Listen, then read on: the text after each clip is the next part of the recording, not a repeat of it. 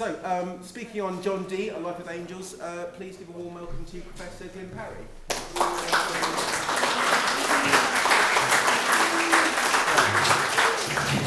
Thanks very much indeed, Scott. Can you hear me okay at the back, or should I use the mic? Is that better? Okay. Just let me know, put your hand up if I walk away too much and you can't hear me, okay? Yes, thanks for agreeing to circle the number. If you have any other comments, please also write them on the form, and if you want to get in touch with me, put down your email or whatever, or you can email me at Roehampton afterwards. I'm perfectly happy to answer questions about John Dee and about Elizabethan history generally. How many people have visited the current exhibition at the Royal College of Physicians? Okay, that's about a quarter of you, something like that. That's nice. I find it very interesting and, of course, very illuminating. However, this talk is about something it puts on its large mural display about Dee's life, the chronology of his life. And unfortunately, that mural repeats a myth which has been echoed down the centuries, that in 1555, Dee helped the then Princess Elizabeth by casting the horoscope of her half-sister, Queen Mary, and for his pains was imprisoned with the Bishop of London, Edmund Bonner, known for having burnt many Protestants alive at the stake as Beastly Bonner.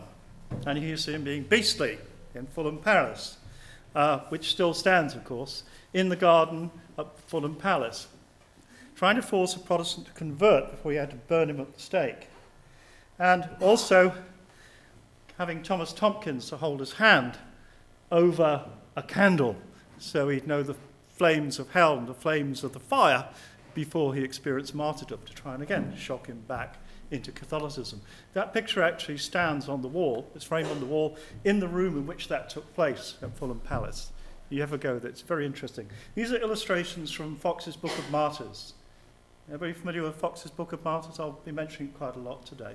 Also known as the Acts and Monuments. It's, for those who don't know, it's a massive compendium of martyrdom stories about Protestants under Queen Mary that eventually expanded into martyrdom of Christians since the beginning of Christianity. The myth, therefore, the form of the myth that we have at the moment that's in the exhibition, intimates that Dee was at least a Protestant sympathizer of the martyrs in those dangerous times. Yet, in almost every aspect, this story is a lie. And the inventor of the lie was this man, John Dee. He made up the story about himself. A decade after the events of 1555, he tried under Elizabeth to put a positive spin on what he'd done under Mary. The true story of what happened under Mary introduces the two themes I want to pursue in this lecture: the relationship between John Dee's angel magic and the politics, which of course was indistinguishable from the religious politics of his time. For Dee was doing far more than casting a relatively innocent horoscope in 1555, and nor was he a Protestant. In fact, in 1555, John Dee was a Catholic priest and already chaplained his friend Bishop Edmund Bonner, who remained his friend and patron. And I'd like to think that one of those chaps in the background, or perhaps one of those chaps on the right here, Bishop Bonner's chaplains, might well be John Dee, but who knows. So, Dee had been born on the 13th of July 1527 in the parishes in Dunstan in the east, which is not very far from here, into a traditionally Catholic culture in which much of the church liturgy, its ceremonies, was believed to hold magical defensive powers against the devil and those subordinate demons and evil spirits who troubled human life. Holy water, a consecrated host, ritual prayers and processions, the oil and water of baptism, the last rites, and of course the worship of holy relics and intercessory prayers to the saints and all the holy company of heaven held tremendous magical powers, so they believe. When Dee matriculated at St. John's College, Cambridge, in November 1542, which oddly enough was also my college, he joined a college society deeply divided between Catholics and Protestants. But the teachers who remembered most vividly later on were all Catholics, as were the 5 young graduates from St. John's who accompanied him when Henry VIII appointed him a founding fellow of Trinity College in 1546. At Trinity, Dee was patronised by John Christopherson, a devout Catholic who'd also moved from St. John's, who sponsored Dee's studies at the University of Louvain in the Low Countries in 1547-8, just after the Inquisition had savagely purged that university of Protestant heresy. Yet Dee served the powerful Earl of Pembroke under Edward VI, and though a layman, not yet a cleric, was appointed rector of Upton upon Severn in Gloucestershire by King Edward VI in March 1553. King Edward's unexpected death in July 1553 created a political crisis for the Dee family. Dee's father, Roland, was a customs officer at Gravesend and a supporter of the Duke of Northumberland. When Northumberland mounted a desperate coup against Mary in favour of Lady Jane Grey, the 9 Days Queen, as she's often called, Roland assisted him at Gravesend, probably in sending troops across to the north bank of the Thames to go up to Cambridge. But Roland ended up in the Tower for his trouble. Queen Mary specifically exempted Roland with others from her coronation pardon. She seized all his fees and offices and imposed a heavy fine, which he was one of the last to pay off. Roland then disappears from history and probably died a long time before 1574, when John Dee complained about the hard dealing that had broken his father. So, by late 1553, John Dee faced multiple problems. Mary's Catholic regime was already purging the church of married clergy, Protestants, or laymen, like John Dee. He wasn't a priest. Roland's actions associated the family with treason. To make matters worse, Dee's patron, the Earl of Pembroke, here we see him in splendid armour, had supported Northumberland's plot, and though Pembroke quickly turned his coat for Mary, she remained suspicious. Pembroke only earned her trust when he decisively defeated Sir Thomas Wyatt's Kentish rebellion in February 1554. In fact, just over there. His cavalry charged down from Holborn down towards the Thames, where Wyatt's army were making their way into London, and broke them up and scattered them. Therefore, John Dee's need to ingratiate himself with Mary's regime, and who wouldn't want to ingratiate herself with Mary, very stern picture, coincided with his patron's requirement for conspicuous orthodoxy amongst his servants. So John Dee took the necessary step of becoming a Catholic priest, and Pembroke paid Dee's £20 taxes to the Pope for the privilege.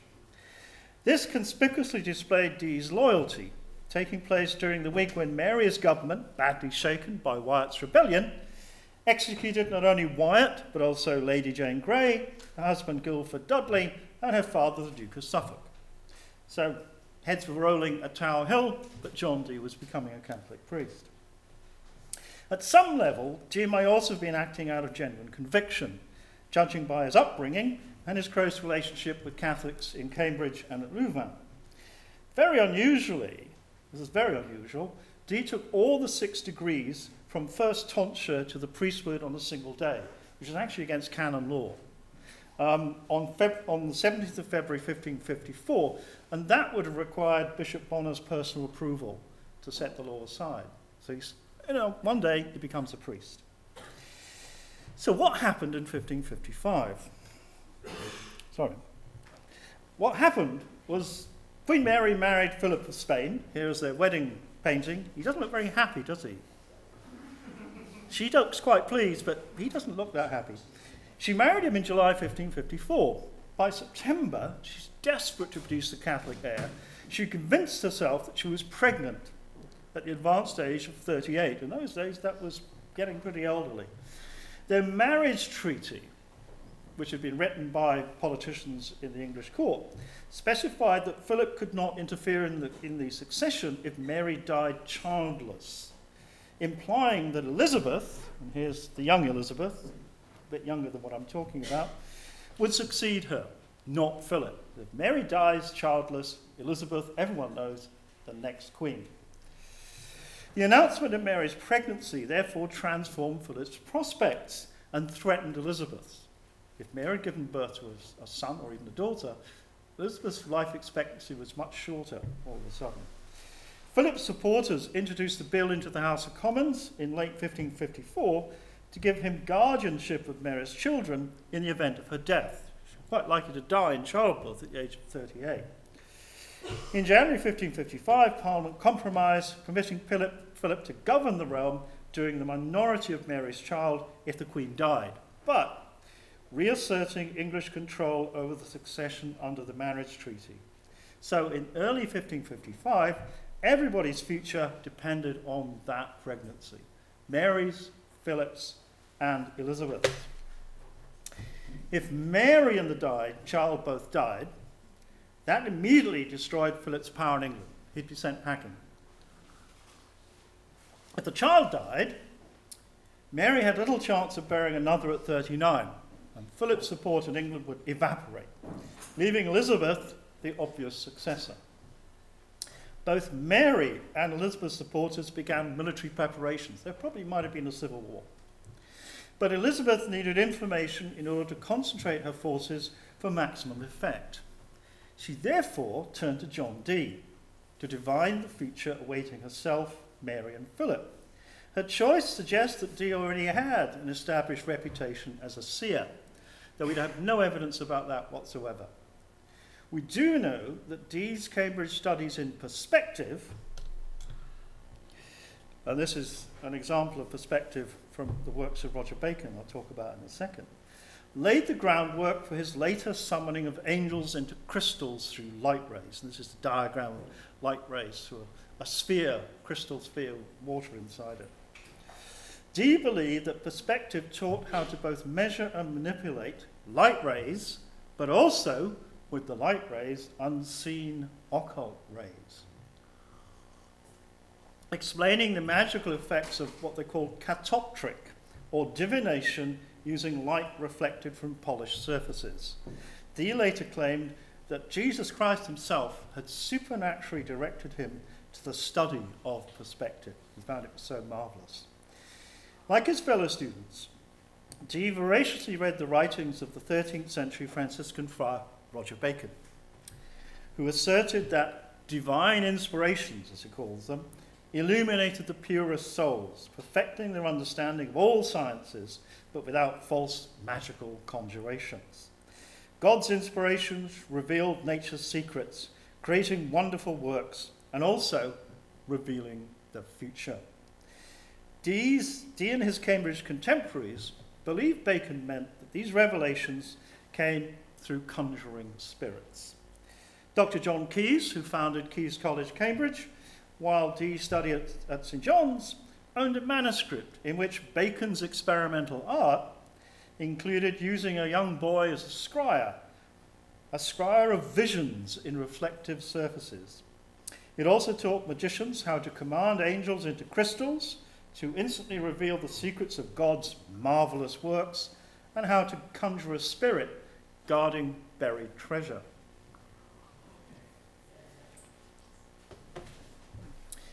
This last point is often forgotten by historians who prefer to separate intellectual, refined angel magic, seeking insight into the universe, from the everyday magical advice they associate with cunning folk, searching for lost or stolen property, finding buried treasure, making decisions about marriage, travel, or work.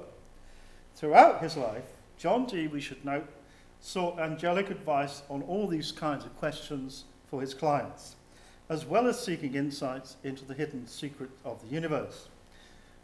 1555 was a case in point. He was trying to find out what the immediate political future held for Elizabeth and Mary. He performed his magic through April 1555 at Woodstock Palace, where Elizabeth lived under tight security, but she did attend Mass.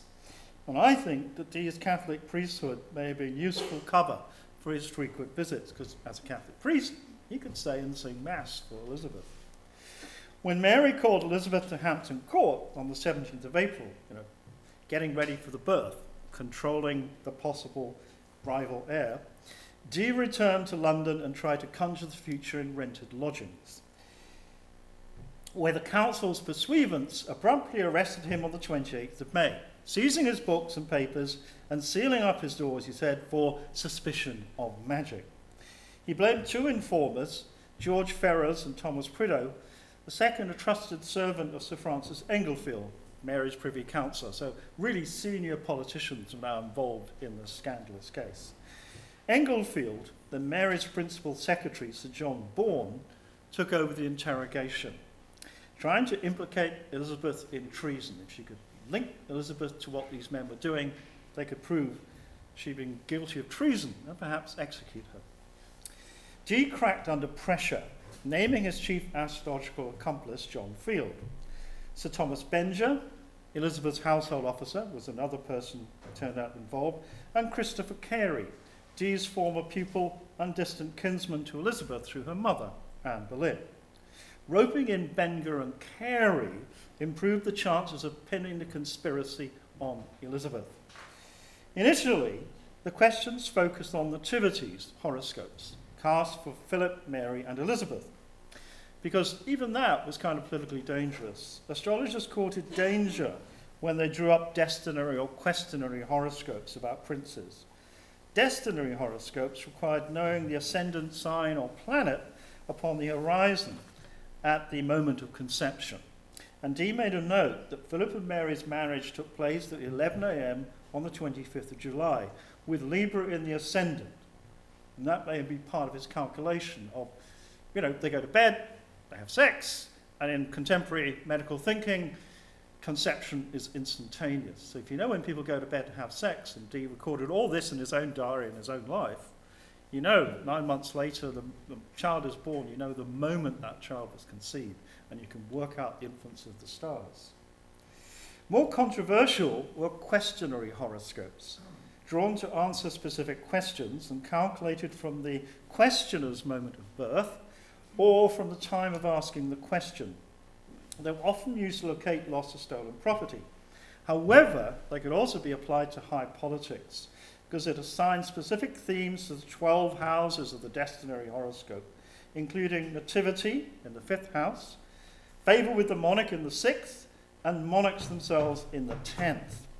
Ominously, within days of Dee's arrest, one of Ferrers' children died and another went blind. So the man who accused him, one of his children died. This sounded like witchcraft. This apparent magical revenge helped to ratchet up the charges from simple horoscopes to lewd and vain practices of calculating and conjuring by early June. 2 days later, the prisoners had given some answers, and now they were facing full-blown accusations of conjuring or witchcraft. The French ambassador now reported rumours that the accused, Dee and Field and Benger, had practiced enchantments against Philip and Mary, impaling wax images to kill them by sympathetic magic. Rumours spread that they'd conjured a demon for advice. Although the council sought to prove a necromantic conspiracy, the investigation had run out of steam by the 9th of June. The 4 obstinate persons had refused to incriminate themselves, so the council authorised the use of torture. Now, if Dee was put on the rack, he never mentioned it again, but he was a man highly conscious of his singular intellect and also his royal ancestry. This is from a gigantic roll in the British Library showing John Dee's descent from the ancient kings and princes of Wales, which is very parallel to that of Elizabeth herself. So he's very conscious of his royal ancestry. And that would have been a humiliating as well as excruciating to be put on the rack. At this point, the Privy Council records stopped talking about the conspiracy altogether. But years later, decades later, Dee recalled that at length, he said, he and his fellow prisoners were brought to Star Chamber in August, where they were discharged of the suspicion of treason. After the council finally resolved the political and legal problem of precisely what to do with them. In fact, in early July, soon after the council authorised torture, Dee reappeared as Bonner's chaplain at Fulham Palace. Perhaps he confessed all the council required. We don't know, but it certainly sounds like it. Fox's Acts and Monuments, the Book of Martyrs, places Dee, as Fox called him, one of my Lord's chaplains, a conjurer by report, in Bonner's garden at Fulham Palace on the 5th of July, where he debated the Eucharist with the Protestant prisoner, Robert Smith, later burnt at the stake. So, long before he later claimed that he'd been released by the Privy Council, John Dee was actually back in Bishop Bonner's household at Fulham. I think he told them everything they wanted to know. In the summer of 1555, Dee explored techniques for summoning spirits into crystals. Dee's interest in spirits supports the council allegation that Dee and his accomplices dealt with a familiar spirit. This was a common accusation since it had been practiced since ancient times and condemned by the church for 1,000 years.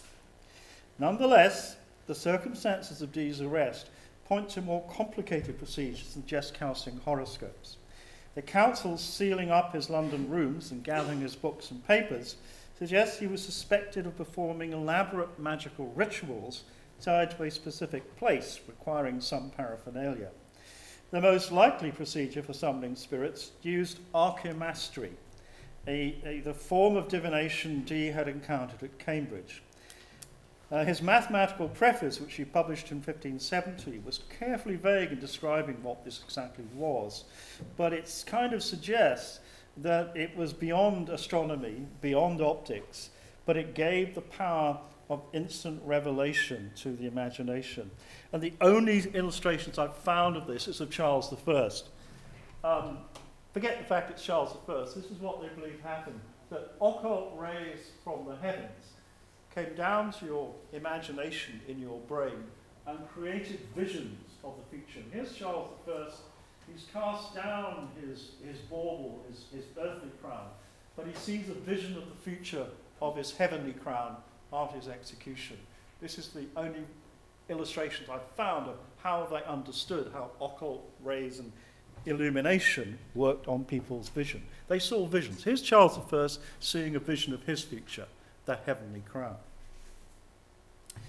Now, some people defended divination by natural causes. Contemporaries believed that all vision occurred when light beams emitted by the soul and imagination through the eye encountered objects. Oops, sorry. So when constantly reflected from highly polished surfaces, those beams coming out of the eye sent the soul, particularly the virgin soul, into a self-reflective spiral of religious rapture in which visions appeared. Dee applied mathematical rules of perspective to all of this to take such terrestrial beliefs to the higher celestial level, arguing that one could use optical devices to manipulate celestial influences. The Archimaster could use light, that divine creature as he called it, which modelled the occult celestial influences to achieve inner illumination. Before Dee dropped hints about this archimastery in his mathematical preface published in 1570, he spent pages indignantly denying the slander that he was a conjurer of wicked and damned spirits. This rumour, sprouting in 1555, still obviously clung to him 15 years later. Within archimastery, Dee alluded obscurely to three subordinate sciences using esoteric names that only recently decoded by the historian Nicholas Cluley. They were Al-Nirangiat, the art of centrilia, that is, divination by reflecting celestial rays onto liquid surfaces, and a third chief optical science, as he called it, that he didn't even want to name. So the second and third of these, divination by gazing into reflective surfaces until it creates images in your brain, seem ideally suited to the needs of Elizabeth and her supporters. It enabled seers to divine the past, present, and the future, to use polished surfaces to reflect celestial rays onto semi-precious stones submerged in different liquids. Inducing visions by the use of gems and crystals, crystallomancy, like the chief optical science, involved invocations of angels or spirits. Crystal gazing and raising spirits happened frequently at Renaissance courts. Many courtiers in 1555 could record that William Wycherley was examined for conjuring in 1549 by Protector Somerset under Edward VI. Wycherley invoked celestial spirits into crystals, aided by a scryer and several Catholic priests to bind the spirit there. Catholic priests had the power through their prayer to control spirits, bind spirits. John Dee was a Catholic priest. The council's accusation that Dee, also a priest, had a familiar spirit suggested that he employed crystals the same way in his magic. Despite his denials, when Dee began working with a new scryer, Edward Kelly, about 25 years later, he simply assumed that Kelly could perform rituals to command angels into a crystal. About 20 years after that, a conjurer who visited Dee's Mortlake house copied a traditional call he found there. It would allegedly bring angels into a reflecting surface on which the conjurer had written the powerful name Hermele in oil. This closely resembled methods found in 15th century Europe and elsewhere. Whatever his precise method, Dee believed that this Ars Centralia offered total understanding of the cosmos. And in 1555, this belief enabled him or his accomplices to forecast the outcome of current political crisis. However, the crisis had been caused by Mary's pregnancy, and it was a phantom pregnancy. So when that phantom pregnancy disappeared, the crisis evaporated. By early August, even Philip of Spain no longer believed that Mary would give birth to an heir, and everyone accepted that Elizabeth would be the next Queen of England. So, to clear up Elizabeth's reputation, a very carefully staged managed appearance in Star Chamber cleared all the accused of treason, so there was no connection between these people and Elizabeth, and no connection between Elizabeth and treason. And that's why, at the end of August 55, the council released Dee on bonds for good behaviour until Christmas. And he'd already been living in Bonner's household for months by then. However, criticism of conjuring was increasing. During Dee's time at Cambridge, this medieval tradition of angel or spirit magic was losing its grip on the world. In 1536, reformers had changed church doctrine to remove magical power from the sacramentals, holy water, bread, candles, ashes, and palms. Some bishops even attacked the cult of saints, and these are still Catholic bishops, don't forget, and their wonder-working images as superstition. In this emerging world of skepticism, following magical avenues to knowledge increasingly attracted accusations of demonic conjuring.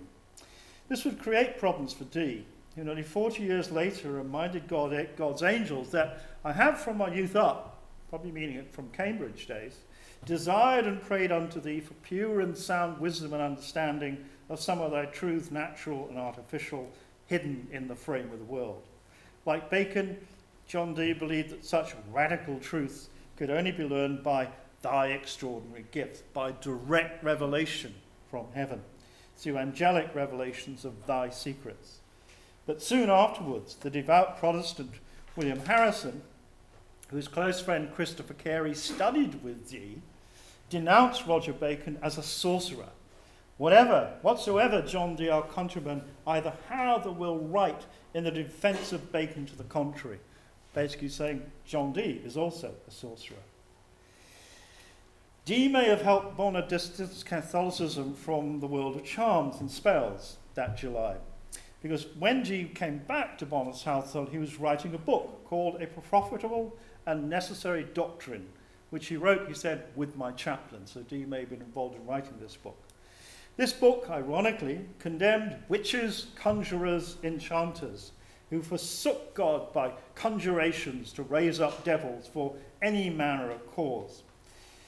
However, Bonner also tried to defend Catholicism against Protestant attacks by silently dropping the power of the sacramentals, the oil, the water, the salt, and so on, to ward off evil. And he also cracked down on midwives using charms of childbirth, which they'd done for centuries. Bonner had the book read repeatedly from the pulpits of London dioceses, so this became the public statement of the church, that what Dee had been doing was now both against Catholicism and Protestantism. And Cardinal Pole enforced the same teaching program for the rest of the church in England. Now, the Catholic religion was determined to see the decline of magic. Conjurers like Dee would be increasingly left out in the cold, also exposed to Protestant criticism. Now, Dee considered Bonner his friend, even though under pressure from Mary, Bonner reluctantly began prosecuting Protestant heretics in 1555. In November, Dee participated in an examination of John Philpot, the former Archdeacon of Winchester and leading Protestant martyr. And here we see Philpot from Fox's Book of Martyrs being led to the stake.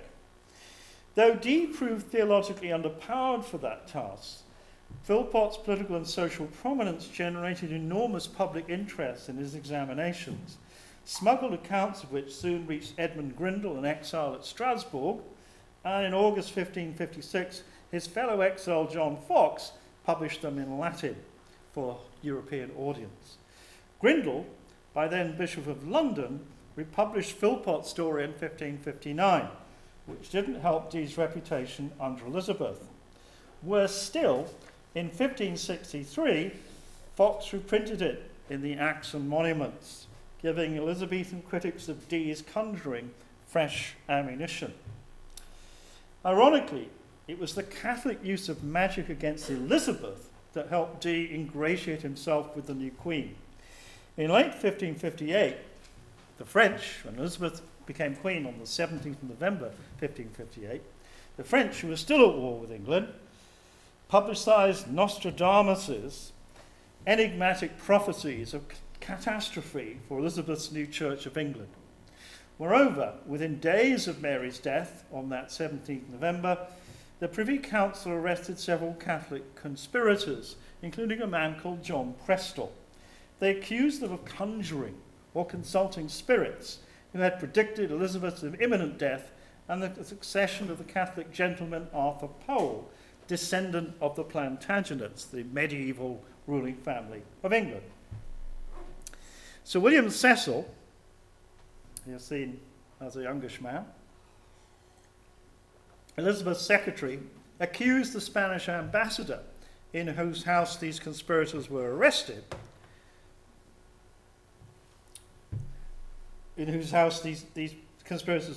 of egging them on. An ambitious but spendthrift Surrey gentleman, John Prestle spent the next 30 years involved in magical conspiracies against Elizabeth. He repeatedly consulted spirits who repeatedly assured him Elizabeth will be dead in a matter of months. The long story about that, I won't go into it. He repeatedly stirred up rebellions also by spiritual revelations of her imminent death. It was encouraging Catholic rebellion. Several times his fate became entangled with John Dee's, and the continuing occult conflict from late 1558 partly explains the persistence of slanders that Dee conjured evil spirits. However, the council's need to counter Prestle helped Dee to return to Elizabeth's service in early December 1558, recommended by Pembroke and also by Robert Dudley, the Queen's new favourite. With their memories of 1555, Pembroke and Dudley appreciated how Dee's occult knowledge could be used to counter Nostradamus and Prestle's dangerous prophecies that Elizabeth would die soon. Dee's biographers usually state he chose Elizabeth's coronation date. But the council seems to have settled on the 15th of January, even before Dee comes back into the court. So, against the occult threats facing the new queen, Dee performed a much greater service, delivering an electionary horoscope showing the propitious character of the day already appointed for Her Majesty to be crowned in. Now we can see how seriously both Dee and Cecil took angel magic from a letter Dee wrote in mid-February 1563 from Antwerp. He was on a sort of European scholarly tour, begging Cecil for more money to support another year of his, not quite gap year, but his year of touring Europe. The letter announced the stupendous discovery of a manuscript by a man called Johannes Trithemius, offering ways to communicate through spirits and angels. Steganographia, which means hidden writing, describe how to invoke spirit messengers to convey messages instantly. And here's a later copy Dee made now in the National Library of Wales. It's all about codes, essentially. When he wrote, Dee knew that these spirits included the malicious and untrustworthy Pamercial, and that Trithemius openly identified many spirits as demons. He didn't care. Trithemius had a long-established reputation for trafficking with evil spirits, using methods drawn from the medieval conjuring tradition attributed to Solomon, Peter of Urbano, and Honorius of Thebes. This evidently did not worry Dee one bit. He possessed Honorius's sworn book, as it was called, detailing the elaborate preparations. The angels later instructed Dee and his scryer, or medium, Edward Kelly, to use Honorius's design of the seal Ameth. You see this from one of Dee's manuscripts, which became the centre of their angelic rituals. And in fact, in the British Museum, you can see the wax seal they made to this pattern, on top of which they put their crystal ball to call the angels. It's in the gallery to the right of the central courtyard, if you go in there. It's a case full of Dee's angel materials. When he read Trithemius' claim that angels revealed arcane knowledge to men who serve God in love and purity, Dee commented in the margin of his book, "God has given this to us sometimes." Apparently, Dee never realized that the incantations in Steganographia, this book, could not invoke angels, but actually concealed encrypted instructions for concealing messages inside plain text. And the harder numeric codes that Trithemius concocted weren't really decoded until 1998. Such a powerful coding system. Dee therefore reverenced Trithemius' authority on angelic matters, and later pronounced his book on the 7 planetary angels conclusive proof for Arthur's great European empire, King Arthur. I'll come back to King Arthur in a bit. Cecil's response to Dee's offer of demonic magical communication is very interesting. He was totally in favour. So here's the Queen's principal secretary, no problem at all, working with evil angels and spirits. If it works, he'll do it. He wrote supporting Dee's further travel, enabling him to remain abroad for a further year. Dee clearly rated Steganographia highly. Unlike their shared keen interest in alchemy, their belief in angelic magic may have dated from their days at St. John's College, Cambridge. Cecil spent the early years of Elizabeth's reign gathering evidence of Catholic plots against Elizabeth, allegedly inspired by priests conjuring yet again how long the Queen shall live. He was not the only courtier interested in this. Robert Dudley, the favourite, assured some courtiers that conjurators were lawful, especially those who conjured good angels. I don't know if he was talking about Dee.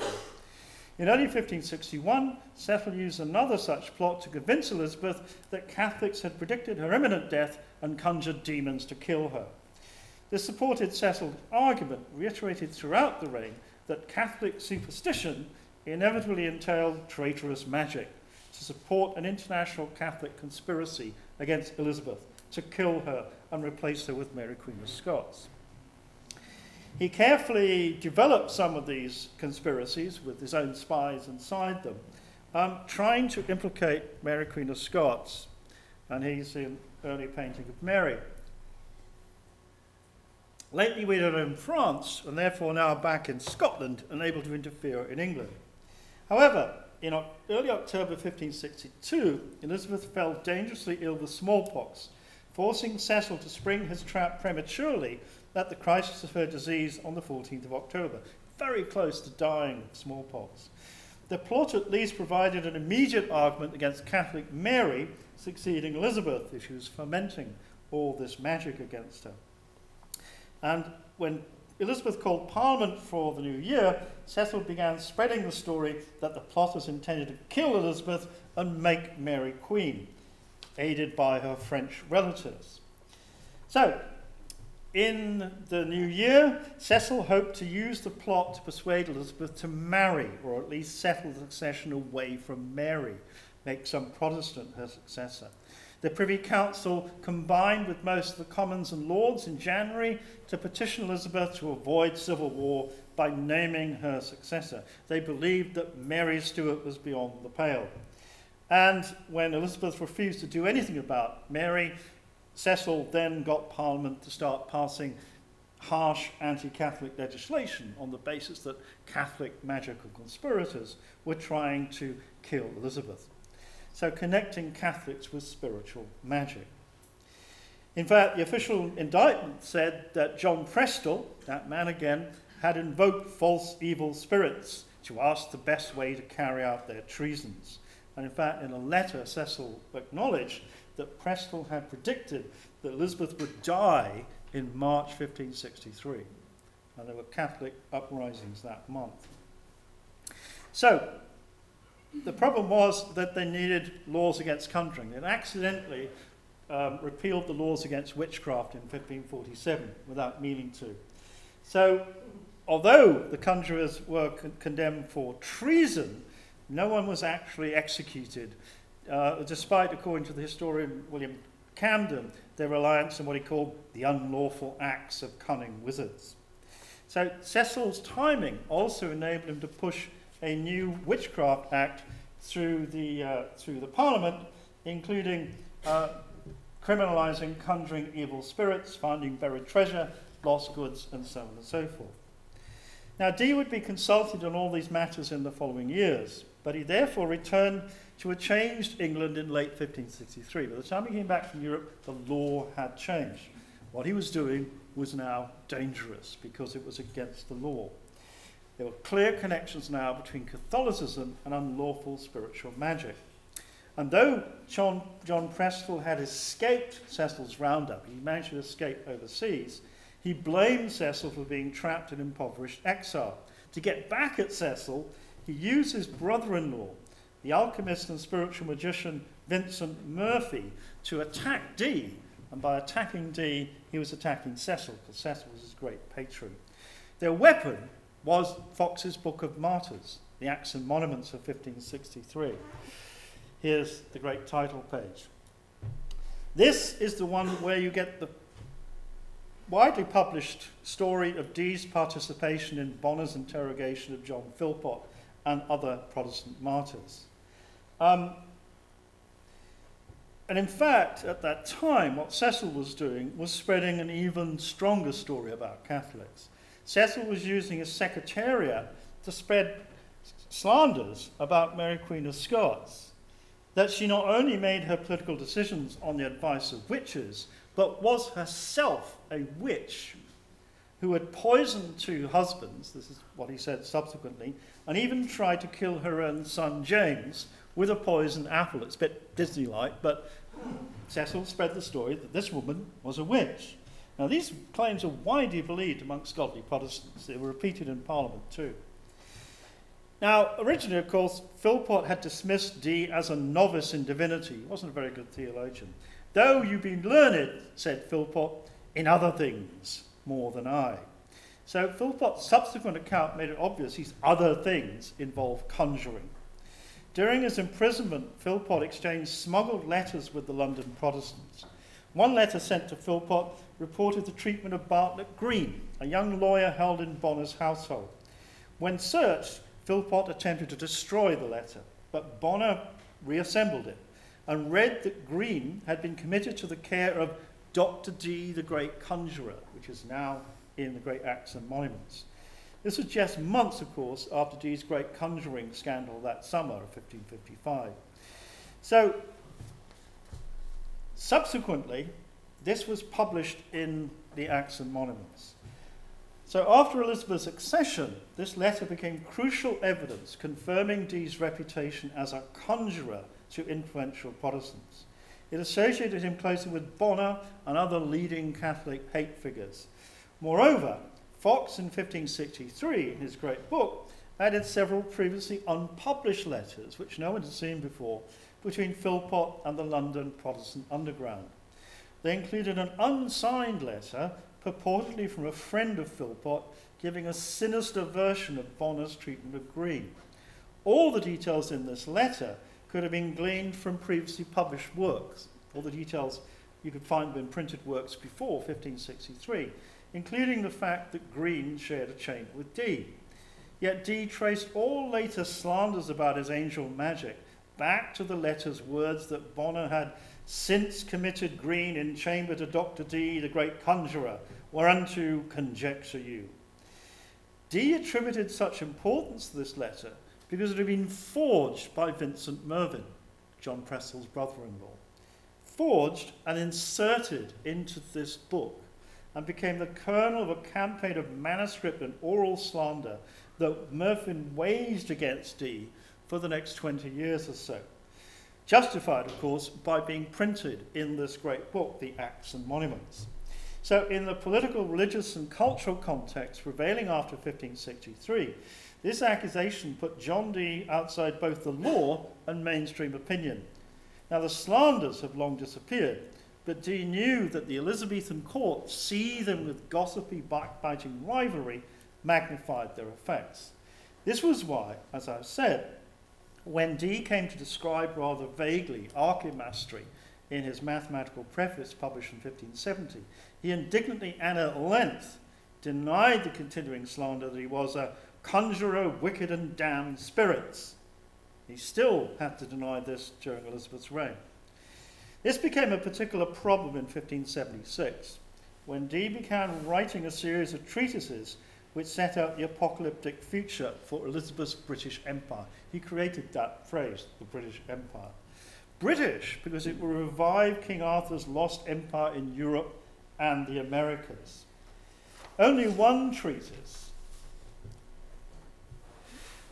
his General and Rare Memorials pertaining to the perfect art of navigation, was printed for the general public, where he merely hinted in a discreet Latin tag, which is hidden in the title page, that more is hid than uttered in that book.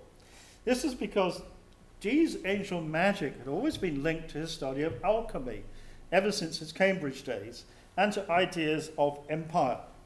A major objective in seeking angelic revelations was to learn the recipe for the elixir, or philosopher's stone, to transmute base metals, but also perfectly reform human bodies, minds, and souls, and thus reform human society.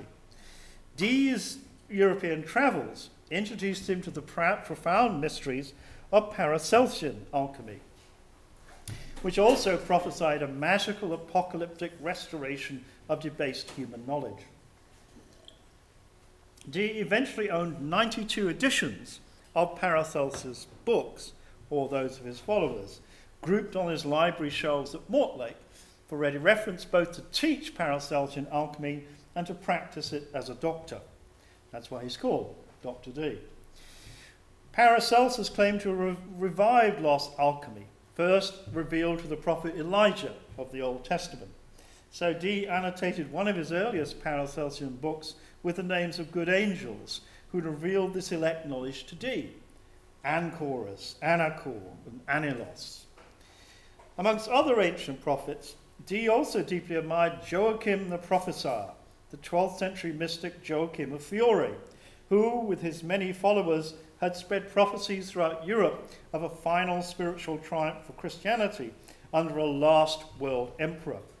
This was the hidden meaning of that book, Memorials, as revealed in a manuscript written only for Elizabeth and her councillors, called Limits of the British Empire. There he could openly discuss the hidden meanings of memorials, revealing to the inner circle that lately he had been strangely and vehemently stirred up by the Holy Trinity and ordered to pen divers advices and treatises in the English language, that is, memorials and other manuscript works, like a manuscript called of Famous and Rich Discoveries. Only if Queen and Council permitted would he explain those works to her British subjects, because in memorials the method covertly proceedeth, occasion so served. Memorials in turn warned that in the secret centre of famous and rich discoveries there is more bestowed and stored up than I may, or in this place, will express. All these allusions, all these secret hints, meant that Dee believed he'd been inspired to write these works by angelic revelations, that they offered Elizabeth an apocalyptic role, not just as head of a revived British Empire, the Emperor of Arthur, but as the last world empress that had been prophesied for centuries. She would reform the world and rule for a millennium before Christ's second coming, because she would obtain the Philosopher's Stone to do so. Therefore, he sought to prove Arthur's British Empire by referring to a book by Trithemius, that notorious conjurer of spirits, called On the Seven Planetary Angels. This didn't discuss Arthur's history or address questions of empire. It described how the angelic spirits governing the seven planets they knew about at the time, controlled history. Each angel ruled 7 successive periods of 354 years and 4 months, giving each epoch distinctive characteristics, including Arthur's empire. The cataclysmic political and religious changes that mark each new period form steps towards the second coming of Christ. Dee even recalculated Trithemius' scheme to show that Anael, the angel of Venus, governed the remarkable concentration of female rulers in mid-16th century Europe, including Elizabeth. She wasn't the only one, there were 6 or 7 of them. The supernova that appeared in the northern skies in November 1572, which has calculations placed within the sphere of Venus, increased that angel's influence. God was signaling through the new star, he told courtiers, that a decaying world would be restored by angelic magic and the discovery of the Philosopher's Stone. Therefore, he dated his book, Memorials, to the year of the world 5540, the 5th year of the stars sent from heaven and returning directly there, that supernova. Memorials therefore offered Elizabeth the Philosopher's Stone to become the reforming last world empress. It seemed to be, this book, seemed to be about raising money for a petty navy royal to command the seas, to found a really extensive royal navy. But hidden at the end, under the allusions to the story of the alchemical King Khalid, Dee signalled to courtiers, those who could understand the secret, that some of the money should go to an alchemical research institute hosting 4 Christian philosophers. This proposal chimed with wider expectations at court that Elizabeth would acquire the Philosopher's Stone in 1577. Alchemists sent their treatises to the Queen. She possessed an alchemical library, several alchemical laboratories at her various palaces, including at Whitehall down the road. She sponsored alchemists, promising to make the Philosopher's Stone, and employed servants who distilled in her privy chamber. We still have, their wages. They produced what alchemical recipe books describe as the Queen's medicine and Queen Elizabeth's potion, a purgative she used twice a year. She openly talked about her studies to Parliament, and to the end of her life, courtiers appreciated how to use her alchemical interest to manage the Queen's moods, a very moody woman. I was all afternoon with Her Majesty, Sir Thomas Stanhope wrote to Sir Robert Cecil in 1598. And then, thinking to rest me, I went in with your letter. She was pleased with the Philosopher's Stone and has been all this day reasonably quiet. In this context, Elizabeth's carefully controlled iconography suggests previously unnoticed alchemical significance in her pelican and phoenix portraits, painted by Nicholas Hilliard, himself an alchemist, between about 1576. Conventionally, the pelican, and here's the pelican portrait of Elizabeth. You see the pelican is just here. That's why it's called the pelican portrait. The pelican portrait symbolized Elizabeth's charitable care for her people. There, the pelican is feeding its young from the blood in its own breast. That was the pelicans believed to do that. They've been observed apparently doing that. And that symbolized Elizabeth's charitable care for her people, since the pelican allegedly fed its young with blood from its breast. However, to many, the pelican also symbolized the penultimate stage of making the Philosopher's Stone, when the potency of the red elixir was multiplied 1,000-fold by repeated distillation and coagulation using a vessel, also called a pelican. You see here in Giambattista da Porta's book that is a direct correspondence between the symbol and the alchemical device, the alchemical vessel. And also the phoenix portrait, here again named after the phoenix, which is a huge jewel there in the center of her dress. The phoenix portrait, and you see the phoenix, of course, is unique. It has no mate, it renews itself after many thousands of years on a funeral pyre and is reborn again. For a virgin queen, of course, very symbolic. It symbolizes the uniqueness of monarchy as well, but also the penultimate stage before the stone itself. Here's a contemporary manuscript of which this is a long description of how to make philosopher's stone, and here we see the phoenix surmounting the elaborate symbol. Both symbols became associated with Elizabeth in the minds of her courtiers for the rest of her reign. She's constantly referred to as the phoenix, the pelican, and so on. Connecting Dee's angel magic with his imperial vision also recovers the hidden purpose of his manuscript book, written in 1577, of famous and rich discoveries. The first 30 folios of this manuscript, declaring Dee's intentions, are lost. They were destroyed long ago. So the text that survives to today doesn't actually justify the assertion in that book, Memorials, that the secret centre of famous and rich discoveries hid more than I may or in this place will express. Obviously, the lost part of Discoveries contained these mysteries. Now, another manuscript in the British Library, the first surviving record of Dee's angelic actions of December 1581, shows that the missing pages, the bit we don't have anymore, applied Trithemius' angel magic. Dee began his angel magic that December day with a traditional invocation, asking God to send his holy and mighty angel named Anael, the steward of the orb of Venus, and also chief governor of this great period, as I've noted in my book of famous and rich discoveries. Clearly, Dee began famous and rich discoveries, which is all about empire, by announcing Elizabeth's global leadership in the current age of Venus. However, another secret in Discoveries required that Elizabeth establish her global empire soon. For in yet another British Library manuscript, overlooked by historians until now, Dee reveals the secret in Discoveries: the imminent abrupt shift from the age of Venus to the age of Jupiter. And he called himself the prophet of the age of Jupiter.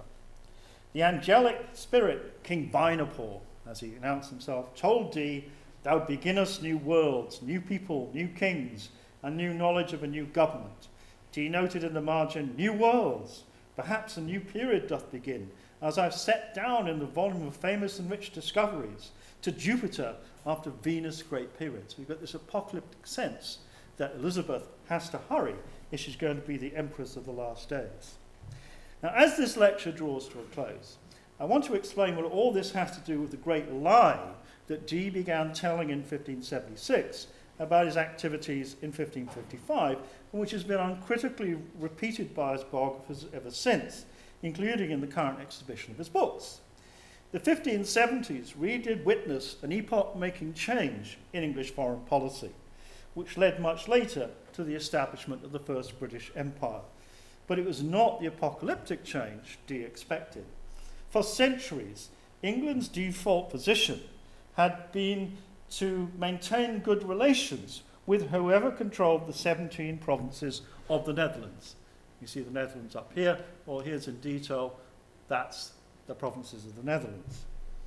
This is the primary outlet for England's most important export trade, wool and cloth, first through Antwerp and later to the north, through Amsterdam and other places. Until the 1570s, that meant good relations with the Habsburgs, who ruled all these provinces.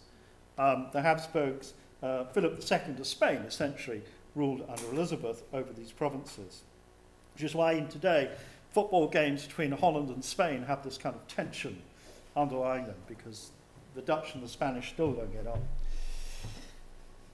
However, the revolt of the largely Protestant Netherlands provinces, particularly the north, caused a watershed change in Elizabethan policy to an effectively anti-Habsburg position. This dramatic change persuaded devotees of the Protestant cause that Elizabeth should become a Protestant last world empress. According to a contemporary writer, the learned sort now applied these ancient prophecies to her. Excitement increased after Philip of Spain's finances collapsed and he lost control of the Netherlands in late 1575.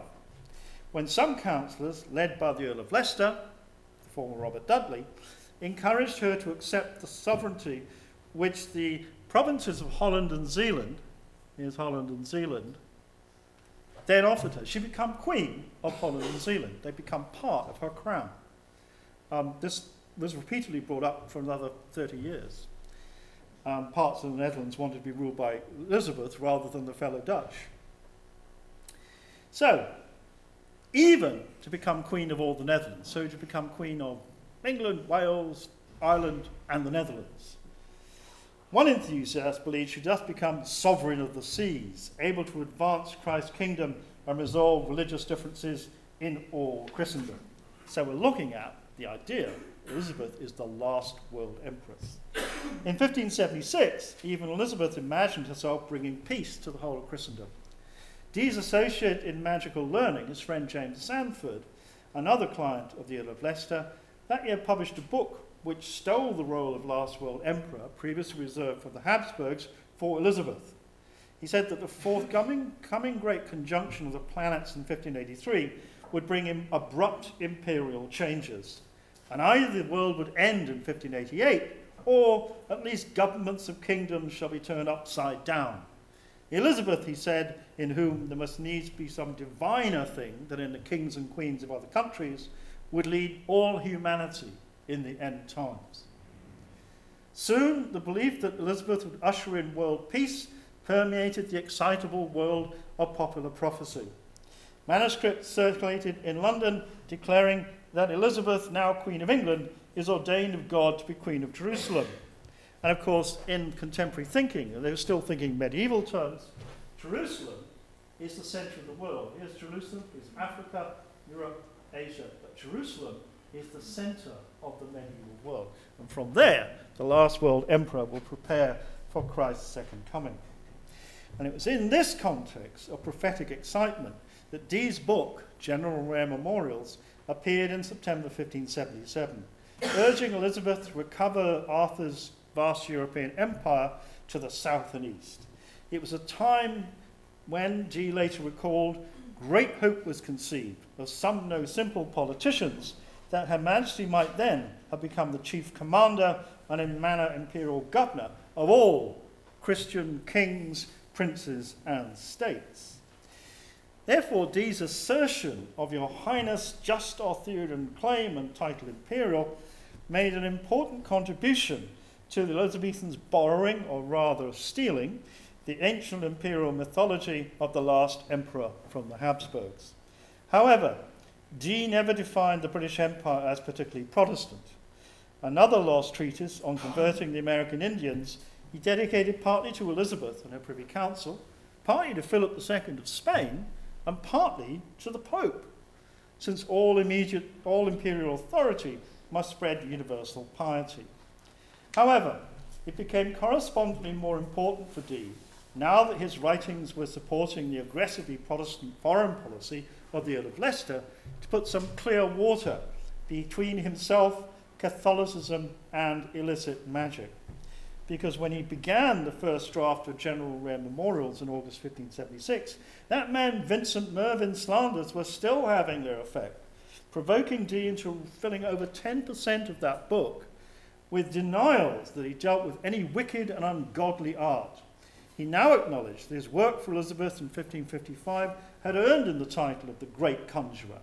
However, he also sought to diffuse that charge by rewriting history, insisting he'd not been Bonner's persecuting chaplain, but also a prisoner himself and bedfellow with one Master Bartlett Green, the Protestant martyr.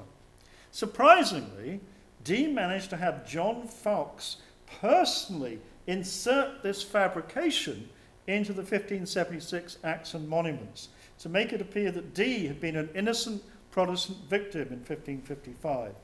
The Acts and Monuments now recorded that Philpot didn't dismiss a guy called John Dee as learned in other things, meaning conjuring, because Philpot's weak opponent now is just some anonymous doctor. The name John Dee disappears.